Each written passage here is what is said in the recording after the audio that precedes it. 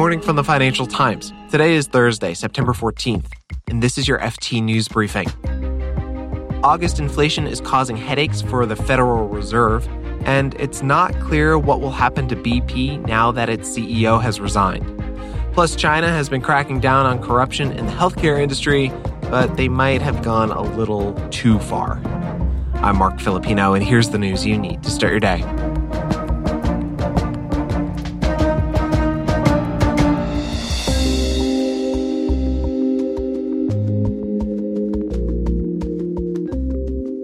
Inflation in the U.S. ticked up last month. The Consumer Price Index rose by about 0.5% from July to August. Yesterday's reading clocked in at 3.7%. But core inflation, which strips out volatile stuff like food and fuel, that's a different story. The FT's U.S. economics editor, Colby Smith, explains. So core inflation, we saw a little bit more of a moderation, at least in that annual number. If you look month to month, it was slightly stronger than expected. But overall, we're looking at a situation where this key metric that the Fed has been paying attention to is really on a downward trajectory. And I think the big question now is how far along are we in this disinflationary process? Colby says both core and headline inflation are important numbers to different groups of people. For the purposes of the Fed, core is more important because it's seen as a better predictor of inflation.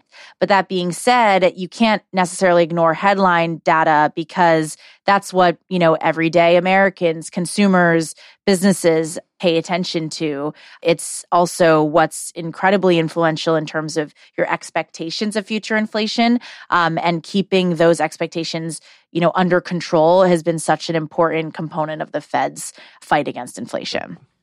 The Fed meets next week. Colby says they'll probably hold off on raising rates, but that could change at the following meeting. What's important about this report is that it could very well influence that November decision, because if we start to see some of the points of concern that still exist in this report continue in the subsequent months, that could very well lead the Fed to have to raise interest rates one more time. That's the FT's U.S. economics editor, Colby Smith.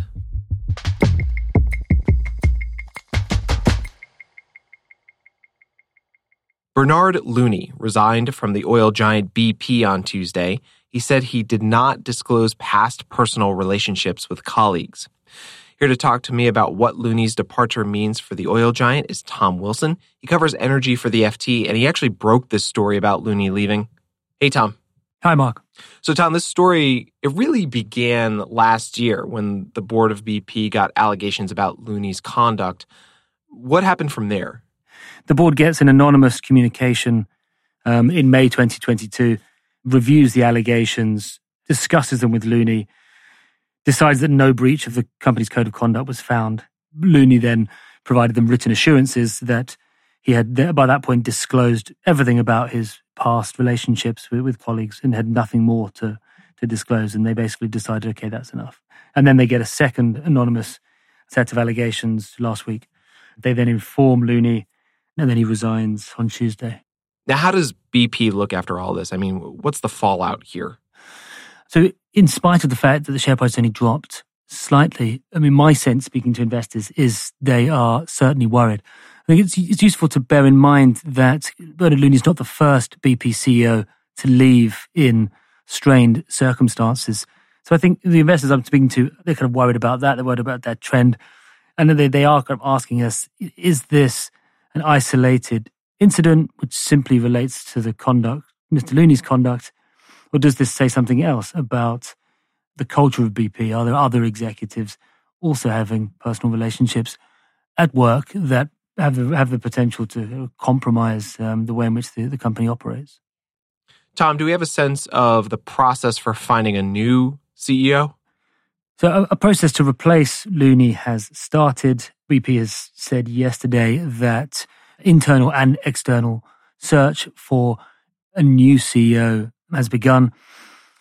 There are several potential candidates inside the business. Chief Financial Officer Murray Uschenschloss has been named as interim CEO. He's well-liked by the city, well-liked by investors, and seen as a safe pair of hands.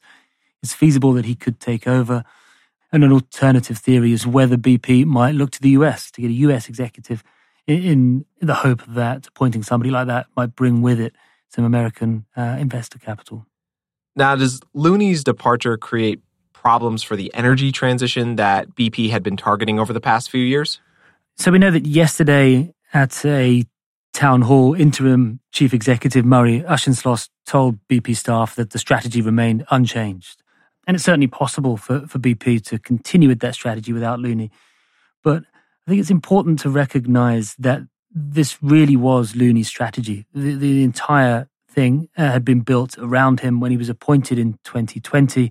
That appointment came with a massive internal and external messaging campaign as they tried to reposition BP at the vanguard of the energy transition and really in terms of the oil and gas industry. And so as much as BP wants to say the strategy will remain unchanged, it's definitely going to be challenging for them to lose him and keep going as if it's business as usual.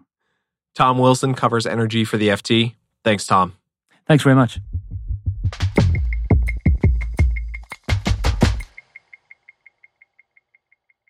China's President Xi Jinping recently launched a crackdown on corruption in a key area of the economy, the health sector. Bribery has become a widespread and costly problem in China, and close to 200 hospital directors have been arrested to try and curb it. Basically, China's healthcare system has been suffering from severe corruption for many years. That's Sun Yu, the FT's China economics reporter. He says one reason for the corruption is that the market for locally made drugs and medical equipment is oversaturated. So these local companies are putting less money into research and development, and instead, they're greasing palms so hospitals take their products. Many of them are having trouble making technological progress because it takes a lot of time. So it makes better sense for them to invest in so-called marketing or sales, right? In this case, it would be sending out representatives to hospitals to give doctors bribes so that they can sell their drugs. And on top of that, doctors are paid poorly compared to their peers in other countries. An average Chinese physician makes around $15,000 per year. So that gives Chinese doctors a strong incentive to seek alternative sources of income. And in this case, it will be red envelopes full of cash. It's not the first time Beijing has tried to curb corruption in the healthcare system, but this crackdown is much more severe. Local authorities have been given quotas on the number of doctors to arrest. They're even forcing hospitals to self-report their corruption. From hospital presidents to a junior intern or a junior physician, everyone needs to fill out a form which would include the amount of bribes or the amount of cash they took from, say, drug makers or medical device makers. And if you're honest, there's a chance that you will be pardoned. But if you're not, then you'll get arrested. This has had the unintended consequence of causing the system to seize up. Sun Yu says doctors are concerned over the crackdown, so they've been suspending procedures and are more cautious about using certain foreign drugs. But Beijing sees these issues and is starting to pump the brakes. Right now, the authority is talking about we should learn to be, quote-unquote, moderate in the crackdown. Sun Yu is the FT's China economics reporter.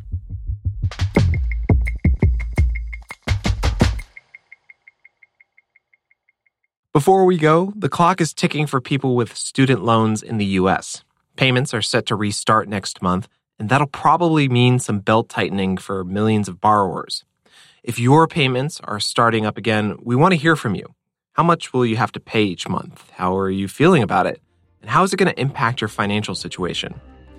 There's a link in the show notes where you can record your response, and we may play your voice message in an upcoming episode of The Briefing.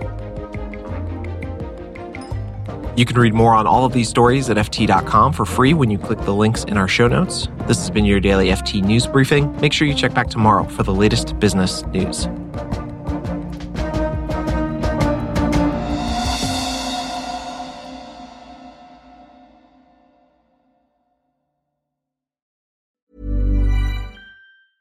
Hi, this is Matt and Sean from Two Black Guys with Good Credit.